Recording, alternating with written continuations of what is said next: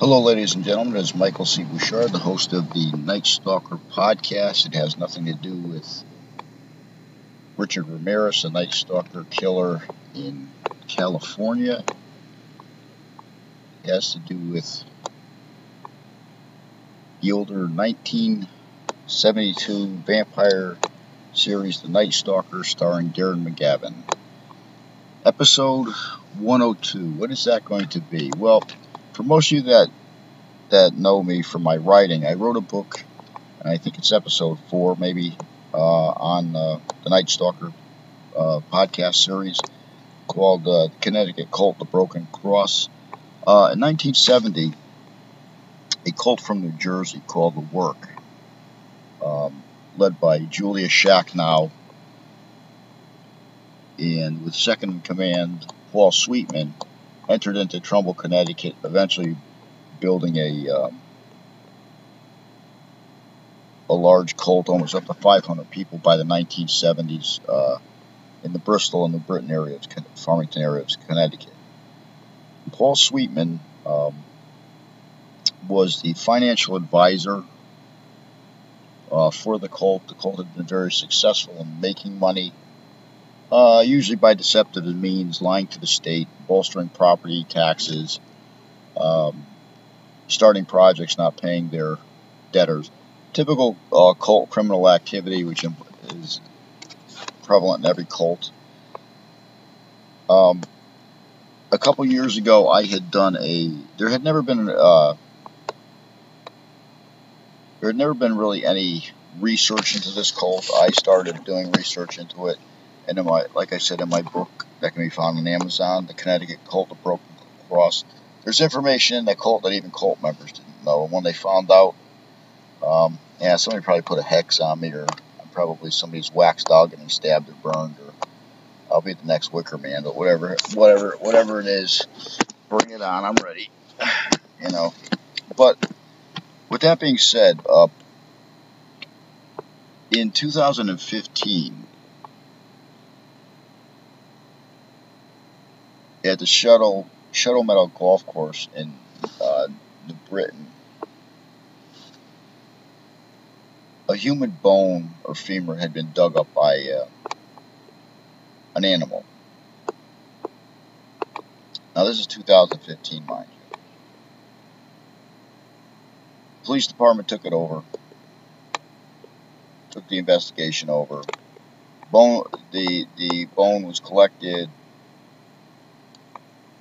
Probably the typical run DNA test. Let's see what's going on with it. If we have a match. In that time span, you'll often hear me speak of a Connecticut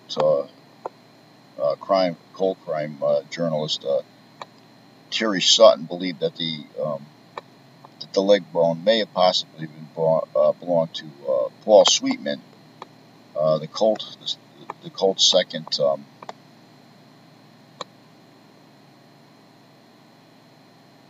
second leader of the cult, The Work. Sweetman had disappeared a few years earlier. His vehicle was found abandoned in a local parking lot up in that area. His wife at the time, was also in the cult. She was like the third highest ranking member there. But you got to remember, in a cult, a woman can't actually ever be at the top, because that's how cults work. For you females that don't know that, you might not want, if you want to get anywhere in your career, a cult is probably not the place you want to be. So Terry called me one day. I was actually going to do a radio broadcast on the disappearance of Dennis Lloyd Martin from the Smoky Mountain National Park on June 14th of 1969. I was going on to the WPLR Chaz and AJ show. I had done a few cold case files there, and we had just started discussing. All of a sudden, Terry calls me up the night before. Hey, did you ever hear of this cult?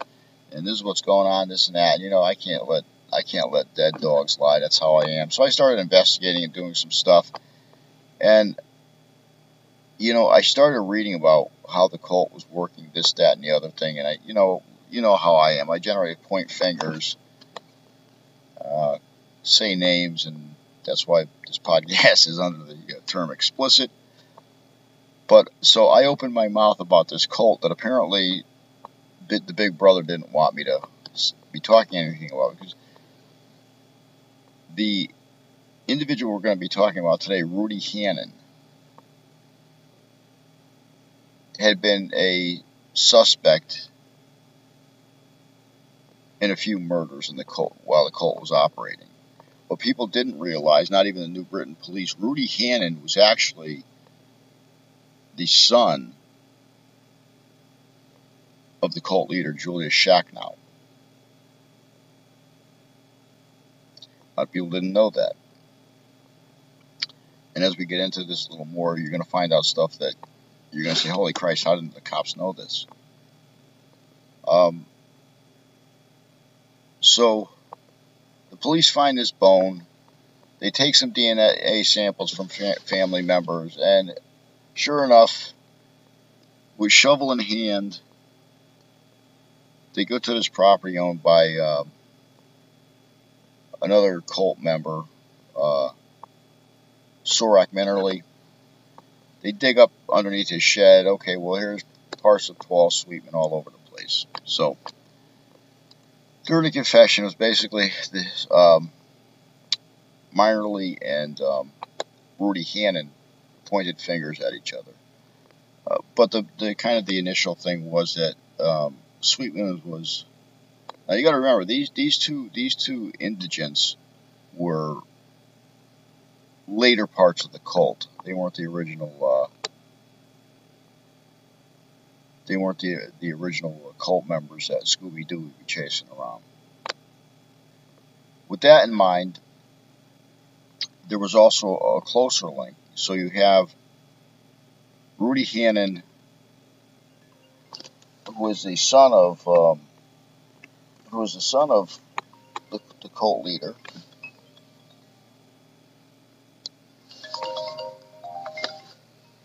Okay, sorry for the interruption. So Hannon is the child of Julius Shacknow. Now, here's where the creepy shit comes in. You know what? You know what? We'll go into the creepy shit in a minute. Let's just go to. So Paul Sweetman gets convinced to coming to a workshop that's owned by Sorak Minerly, the younger cult member. So while he's there, Rudy and Sorak basically beat him to death. Not sure that he's dead. They throw him in a freezer, throw some big heavy toolboxes on there so he can't get out. Freezes him into a block of ice. Sorak takes his chainsaw, cuts him up in little pieces. They bury him all over the place. So they recover his body. Now, here's where the creepy shit comes in. Sorak's mother apparently was either going out or married to Rudy Hannon. So we kind of got this like the Hills Have Eye family thing going on there. Well, the reason I decided to do this podcast today, just to kind of throw a little bit of a teaser in there, was because I opened the paper. Now, okay, so let me go back. I got a lot of information on my head, so I kind of skip things once in a while. In 2016, Rudy Hannon was being held in a prison in Las Vegas, where, under the Proffer Doctrine, to get out of the shit that he had got himself into down there, he had acknowledged the homicide of Paul Sweetman. Okay? Now, this was about 10 years that this information went nowhere. Okay? Because basically, under the Proffer Doctrine, the FBI, you can answer questions for the FBI, but they can't prosecute you. So why the hell didn't you send the shit to New Britain? or the Connecticut State Police, or somebody, you know. So, with that being said, and it's not uncommon because law enforcement never trades any information with each other because they're like a bunch of Girl Scouts. They don't want don't want anybody solving their crimes or finding somebody before them or whatever the hell it might be. So, as I was saying, I'm going out to this radio show, Chaz and AJ and PLR, WPLR 99.1 in Connecticut. So I decided, okay, well, midstream, I'm going to switch to Paul, the body parts found by Paul Sweetman. Well, I didn't know this proffer doctrine or this case was manifesting into a big bag of crap that was about to explode when I opened my mouth. So I opened my mouth, putting it out to about 250,000 people that this is who the bone belonged to. This is who the cult member was. These are the people that might be responsible. Hitting everything on the head. We had a few laughs about it, and all of a sudden, 2 days later, guess what? Rudy, Hannon, and Soric Minnerly are arrested by the New Britain police. Oops, should have kept my big mouth shut, but I didn't, so what? No one cares. At least you finally did something about it. Well, with all said being done, they're all awaiting trial for this homicide. I think there was a third person involved. The original concept for this homicide was probably planned by his wife, who unfortunately had died about a year or two after that. So she was never interviewed or prosecuted, but she always wanted to be the bigwig. She always wanted to be the leader of the pack, let's say. But she couldn't because it was a cult, and cult don't like females that way, and they won't let you can't be their director. So I guess she figured if she wiped everybody out, she'd probably have the better chance. Interesting book, you should read it. Can be found on Amazon. It's the Connecticut Cult, The Broken Cross. I don't write expensive books because I would rather write books that I don't charge a lot for and people want to read. So down the line, here we go. 2 days ago, yesterday, I'm sitting down, attempting to mind my own business, which to me doesn't work very well. Of course, you all know that because of my big mouth, my bad attitude, and my dysfunctional ways. I pick up the newspaper only to find out that at 77 years old, Rudy Hannon, prior to his court date, passes away from COVID. Son of a bitch, right? And this has happened to me on a lot of occasions, like Robert LaRosa. I had him dead to nuts because I got a confession from somebody that he killed his wife and his sister. And the bastard, the day before I called him, he knew I was calling him because I called him out on a podcast that somebody sent to him. The bastard had a heart attack. Shit.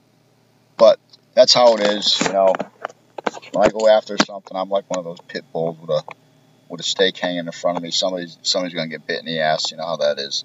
It's the way you got to be. You can't let people discourage you from doing shit. But, so yes, one of our suspects in the homicide of Paul Sweetman, and I actually believe it or not, that Rudy Hannon was a person directly involved in the homicide. He was a bigger, stronger guy than Minnerly, Soric. And how do you freaking kill somebody and not know they're dead? You got to throw their ass in the refrigerator to make sure they're dead. I mean, Jesus, that is like dysfunctional. You know what I'm saying? God, how do you people have a cult? I mean, God, you don't get anything right sometimes. But that's my story, and I'm sticking to it. So, I am Michael C. Bouchard, the host of the Night Stalker podcast. If I offended you, well, too bad. If I made you think a little bit, that's great. And I will talk to you episode number 10. This is 102. We will be 103. I had 103 planned. Now I changed my mind, so I'm not sure what 103 is going to be yet, but it will be something that's probably entertaining or thoroughly scare you away from the radio. I am Michael C. Bouchard, the host of the Night Stalker podcast, and just remember, if you are in a dark room, a dark alley, a dark car, backseat of a car, in the trunk of a car, or in a room that is dark and you don't know where the back door is or a pull string handle to that trunk, you better find out and find out fast, because we may be doing you on the next episode.